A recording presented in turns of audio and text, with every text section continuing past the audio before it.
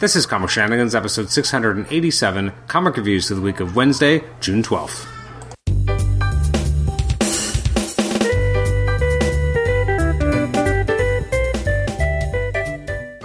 Welcome to the Comic Shenanigans podcast. I'm your host, Adam Chapman. This is episode 687. It's our comic reviews episode for the week of Wednesday, June 12th. Let's jump right in and look at some of the books that came out on the 12th. I will apologize in advance that from time to time in the background, you're going to hear loud yelling and screaming and whooping and yay and happy birthday celebrations. It's because I have very noisy neighbors at 8:44 in the evening who've decided it's the right time to celebrate a child's birthday on a Wednesday evening as my 5.5-year-old son tries to go to sleep. So let's talk about some comics. First off, we have books that came out on June 12th that I will not be talking about, just because I have very finite time sometimes. Some of the releases include the new issue of Age of Conan, Bellet, Queen of the Black Coast, which I'm actually really digging. Age of X-Men, Apocalypse and the Extract, Age of X-Men, The Marvelous X-Men, as Guardians of the Galaxy, Batman and the Outsiders, Catwoman, Champions, Detective Comics, Giant Man, Hawkman, Immortal Hulk, Invaders, Ironheart, Justice League Odyssey, Major X, Red Hood Outlaw, Silver Surfer Black #1, Star Wars Vader Dark Visions, Supergirl, The Superior Spider-Man, Superman, Symbiote Spider-Man, The Batman Who Laughs, The Flash, Punisher, Venom, Wonder Twins, Wonder Woman, and X-Force. Whew, that is a lot of books. So what did I have a chance to read? Well, first up we have Amazing Spider-Man #23. This is the Hunted Epilogue by Nick Spencer and Ryan Ottley. Yeah, Ryan Ottley, he's back. I thought his art was great. I feel like this isn't really an epilogue. It feels like this is just the last chapter. I think there is a difference because I feel like this is important enough that it's not just a postscript. And apparently the events of this issue take place before War of the Realms. I don't know what that means, but I don't know. I don't know what that means, but okay, good to know. You have a lot of kind of pieces, and this is why I feel like it's less of an epilogue and more of a last issue, is that there's a lot of kind of dangling plot threads, like big ones, like what happens to Arcade, what happens to all the businessmen, what happens to, the rampaging, animal-themed villains who finally escape from Central Park, what happens to all these people. So here we have everyone kind of getting arrested by the Avengers.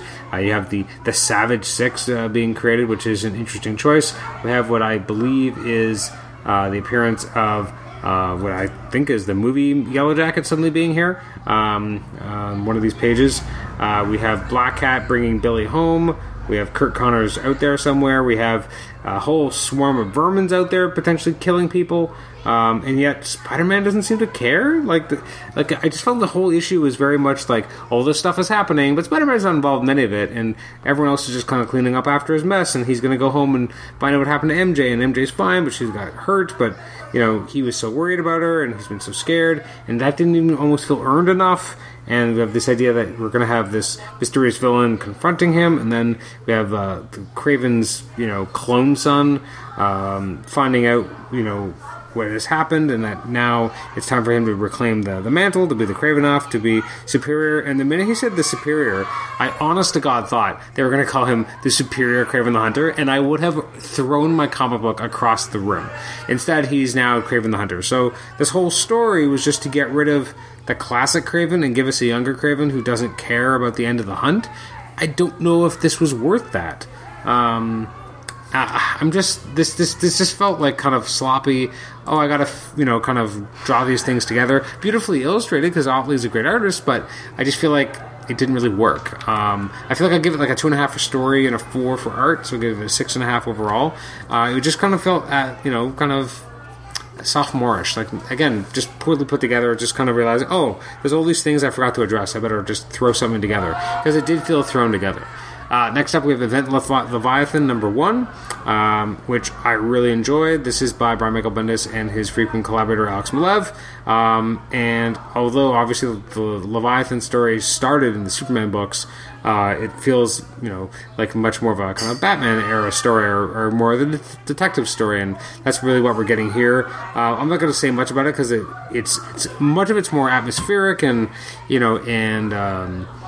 interplay between Batman and Lois, and kind of figuring out that there's something afoot and trying to figure out where to go from here. I guess the only problem is that, and this isn't really a problem, but as a #1 issue, it takes place after a bunch of other stuff, so it's not really the beginning of something. It's just the next chapter in something, if that makes sense. Like, you have all this other stuff that came first, which is pretty important to understanding how we got to this point, and yet we don't get it in the first issue. We get a little bit of recap of it, but that's not quite the same thing.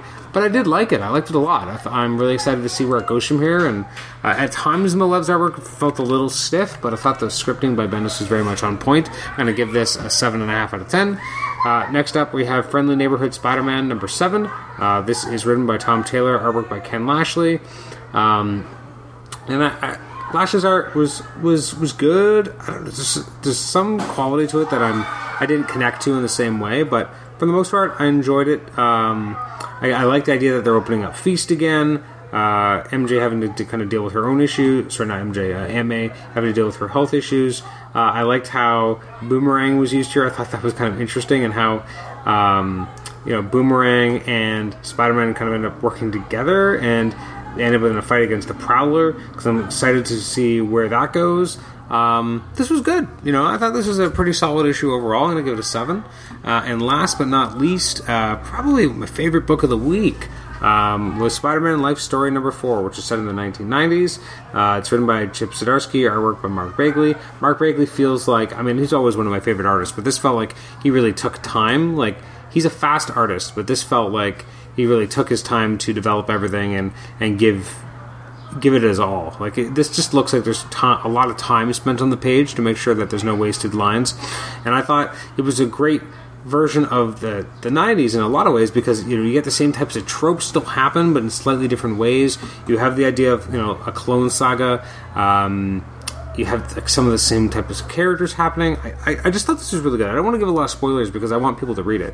But I thought it was emotional and interesting. I like that there is a hoodie, but it's not in the way we're used to seeing in terms of Scarlet Spider, which I thought was interesting. The way in which Peter kind of leaves the book, I thought was really fascinating. I'm interested to see where that goes. Even having Osborn here was a cool surprise in terms of how that was handled. I'm really excited to see what happens next. There's still 2 more issues of this, and I feel like I just want to read more stories set in this world. Like, it's really interesting, and I always thought it was a cool concept, but I'm just so digging it, and I hope we get more of this. I think it's just such a fun and enjoyable read. It's sad. It's got really kind of sad moments, and it's really putting Peter through the ringer, but it's really entertaining and interesting. And that is our episode for this week. Looking forward to next week, or the day I record this, the 19th of June.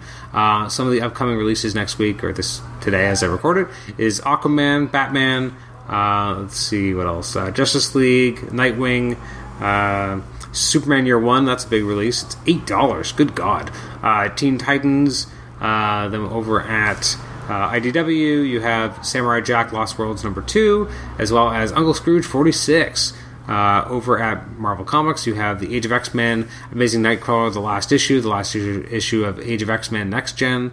You've got the Amazing Spider-Man Epic Collection, Goblin Lives, which I'm excited to finally have on my shelf, even though I have that in material already in Omnibus anyway. I don't know why I keep having to buy things twice.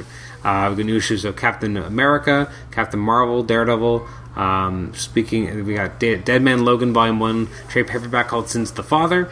Let's see, we got Decades, Marvel, the 90s, the Mutant Explosion. I've talked about that before on a previous episode with Eric Anthony, that I thought it's just kind of a weird hodgepodge of different books. We got the Fantastic Four Epic Collection, More Things Change, which has the Englehart run. We got Marvel's Annotated, number 404. We got Miss Marvel Metamorphosis. It's one of the kind of newly well-priced, well-sized, like slightly smaller than a regular comic book Miss Marvel collections. We got New Mutants by Abnett and Lanning Complete Collection Volume 2. We got the New X-Men Quest for Magic Complete Collection.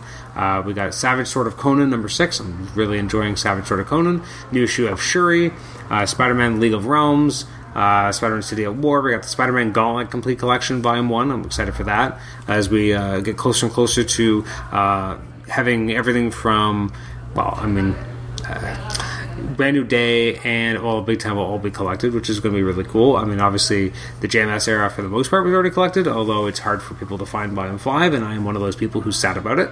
We got new issues of Star Wars Dr. Aphra, Star Wars TIE Fighter, there's the Thor trade paperback, Volume 2, Road of War of Realms, Tony Stark Iron Man number 13, which is part of War of Realms, and we have Uncanny X-Men 20, the Uncanny X-Men trade paperback, Volume 1, Cyclops and Wolverine, which is just weird that's calling it Volume 1, because what about the Uncanny X-Men Disassembled, which was the first 10 issues? Like, does that not count? It's just kind of a strange choice.